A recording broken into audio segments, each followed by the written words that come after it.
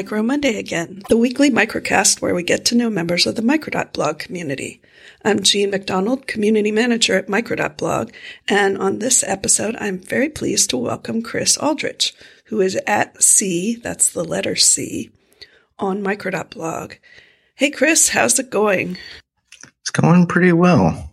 I'm doing well this morning. Before we dive in to all things IndieWeb and Micro.blog, I would like you to tell the listeners something about yourself. I do know from your website that you are a modern-day cyberneticist, so I think people would like to hear what that's all about. Geez, it's all on my website, honestly. So if you want to know way more about me than anyone could ever want to, it's all there. Mm-hmm. But originally I started out and studied biomedical and electrical engineering. And other than my horrible IndieWeb hobby, that takes up probably more of my time than it should, I started out studying math and science, a lot of physics and biology. And I subspecialized in an area of math and physics called information theory. Oh. So it's essentially everything to do with how information moves in bits and packets.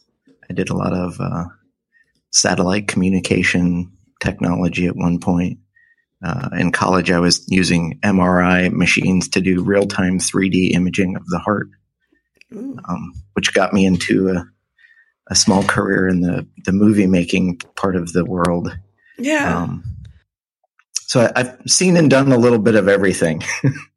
I have read your About page, and I recommend people go there because there is quite a bit to see there. But tell me, I just have to ask right now, how did imaging a 3D image of the heart lead you into the movie making industry? So I grew up in a place that didn't have a movie theater anywhere close by. We had to drive 45 minutes or more to get to the closest movie theater. And I was also growing up in a time in the middle of nowhere, Appalachia. I think we maybe got five TV stations. Mm-hmm. On over the air. So we didn't even have a lot of television input in the house. So naturally, when I went to college and they had a 1,200 seat single screen movie theater, mm-hmm. I was there pretty much every day. So I used my math and engineering background and kind of played around in some of those imaging technologies at the time because I was interested in medicine. But eventually I joined the group that was running the movie theater on campus and then took it over as everyone graduated, and then managed to talk the university into giving me, I think at the time it was almost $250,000 to refurbish and redo the theater. So wow. It's still one of the best movie theaters on the planet, in my opinion. And, there's nothing better than having a massive, cinema, literally I lived across the street from it for 2 of the years, so I could get from my front door to the front of the theater in about 2 minutes. So it was a nice little hobby to have at the time. But what does that have to do with the 3D heart? So a lot of that stuff is I was using a lot of signal and image processing to do high-end movie making, mm-hmm. but for, biology and medical use at the time. So it was a way to kind of bridge the two. And then naturally, when I finished my degrees, I decided I would defer medical school for a year and move to Los Angeles just to see what would happen. And, then the rest was downhill.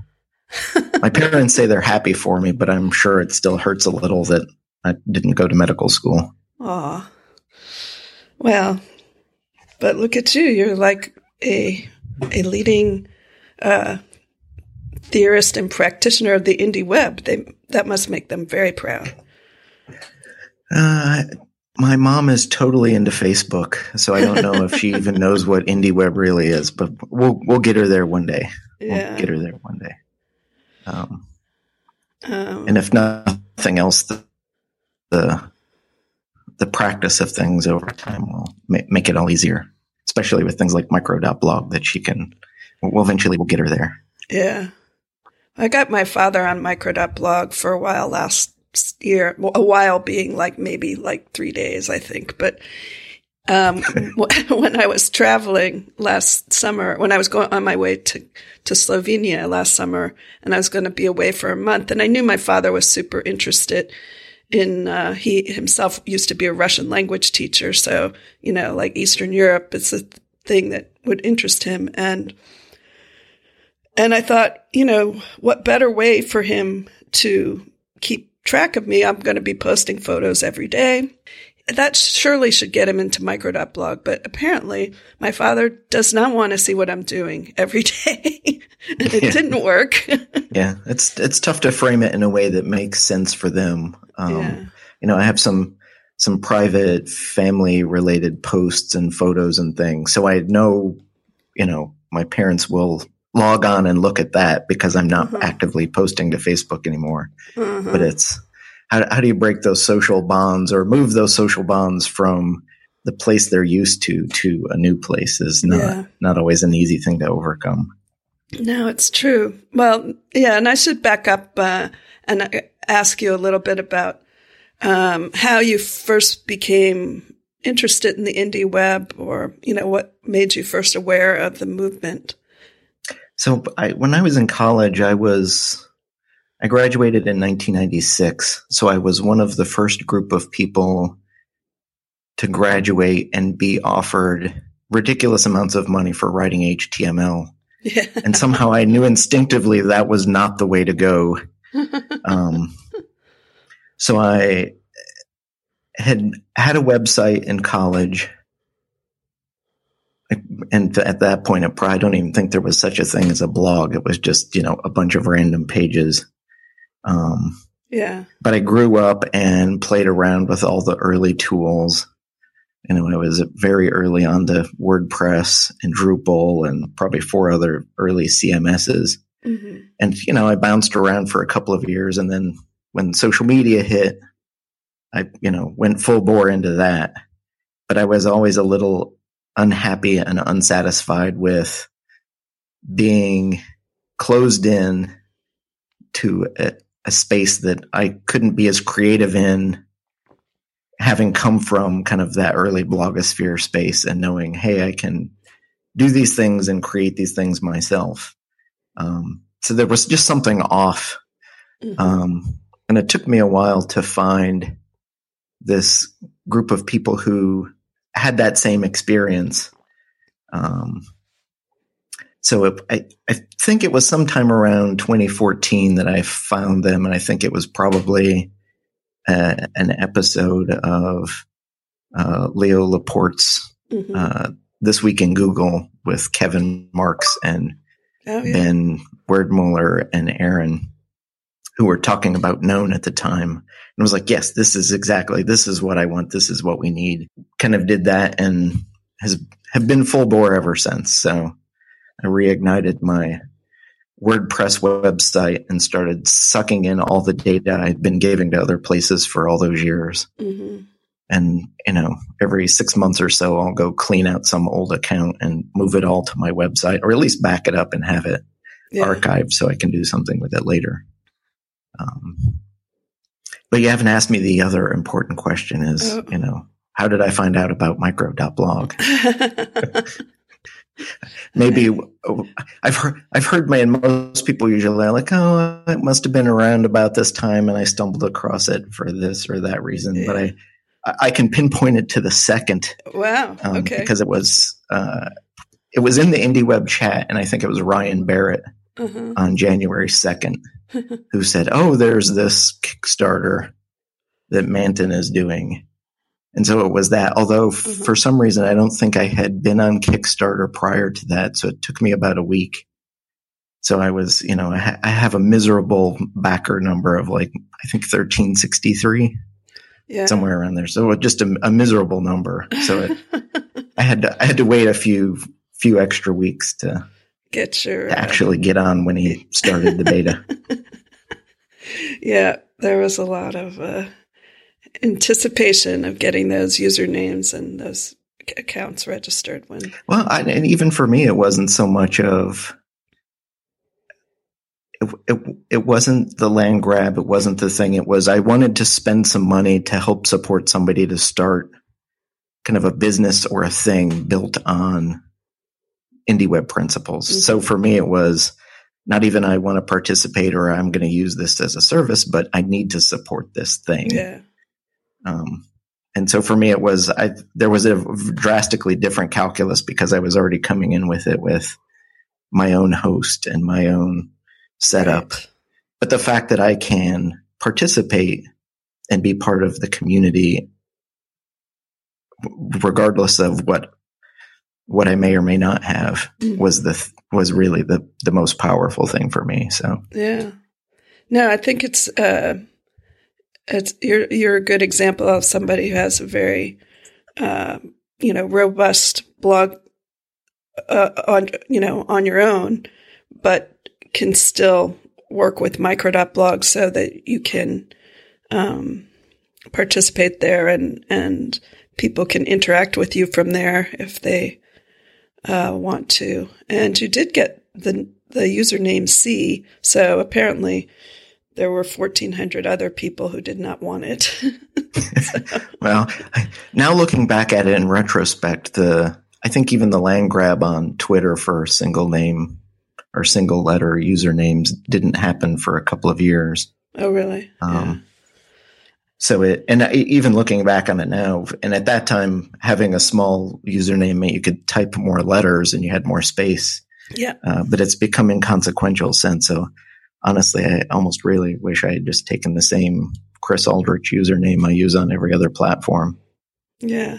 Well, you could probably switch. I know you can switch if you want to. Yeah, usernames that's a whole interesting topic in itself. But I thought I was going to switch to the username that I have wanted in the meantime. But I realized, if I was going to continue to cross-post to Twitter, which I do, selectively, not everything, it's way easier if my name is the same on both platforms. Yeah. Well, you get your own domain name and you can change your name on your website every day of the week if you want. So it's more about what is your URL? What's the URL is really the important part. Well, yeah, I have had the domain welltempered.net since 1998 when I first, as I say, self-isolating since 1998 when I first started doing HTML for money, and which cost a whopping $50 from, Network Solutions. Wow. But at the time, I thought, I'm not going to buy GeneMcDonald.com. What would I use that for? That would be weird. And then the Gene McDonald business. Yes. And then a few years later, I thought, well, I don't want anybody else to buy it. So I was like a domain name hoarder. I was like, I need to buy that. And it had already been bought. And that Gene McDonald has a company called Gene McDonald Beauty Works in Toronto. And I thought, well, it is her name too. It's not like I can say they stole my name. And also, your brand. Yeah. Luckily, I think nobody would mistake me for someone who would have a makeup and facial, business in Toronto, Canada, and there'd be no cause for confusion. But. Yeah, I had some issues a couple years ago. There was a VH1 TV show called Dating Naked, and the primary male contestant that year was named Chris Aldrich. No way. So it did all kinds of terrible things to my my search functionality online, and fortunately the incoming references on my website searching for my name with the word naked have dropped precipitously since then. I never heard of this show. It made my Snapchat account all but unusable. I mean, yeah, that can happen. Things but dating naked, now I'm going to go Google it. Yeah, no, it's not safe for work. Don't search it. Well, self-isolating since 1998. Yeah. Everything's safe for work. It might not be safe for me. Yeah. I might need to bleach my brain. Well, it was a major network show, so they did kind of blur everything out. So it's not too terrible. Okay. So, well, before we wrap this up, is there anything else you want to add about Micro.blog, or what you're doing there, or what you think we could be doing there? I'd love to hear it. Well, we always have a list. Yes. But so we won't do that here or now. I don't know. I think it's, I think one of the things that I like most about it, and particularly the fact that there are no likes or retweets, is, and I don't know if other people have noticed this, and I haven't heard anybody say it, but it actually makes me listen even closer to some of my online networks. And I have noticed that even though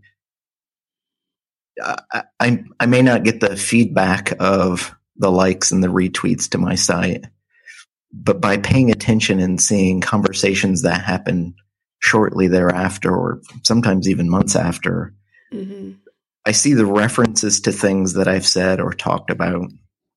And so I know people are reading and paying attention, even if they don't actively interact and say, or even if they don't come back and go around that like functionality and say, oh, I like this post. This was great. And it's nice when people do that, but even when they don't, if you're paying attention and listening, you hear those things. And so I know there are a handful of people who follow what I'm doing, and they will take my example and either expand on it or take something and use it for themselves, which I think is awesome. But even people who aren't in my immediate sphere that I interact with on a daily or weekly basis, I know there are others out there who see what's happening and that's an interesting idea. I'm going to do that. Or how can I do that? Or how can I do it another way? So that always makes me, tickles me pink inside when, those things happen. Last episode of Micro Monday, my guest was Kimberly Hirsch, and she pointed out that she read a comment of yours on another blog post, the one about being nice on the internet. And she said that's what led her to Micro.blog. And that, you've been on my list to interview for a long time, and I thought, I really just need to interview Chris already. And so that's how you're right. Well, I thought you were waiting for me for last. There's no last. I don't think there will be a last.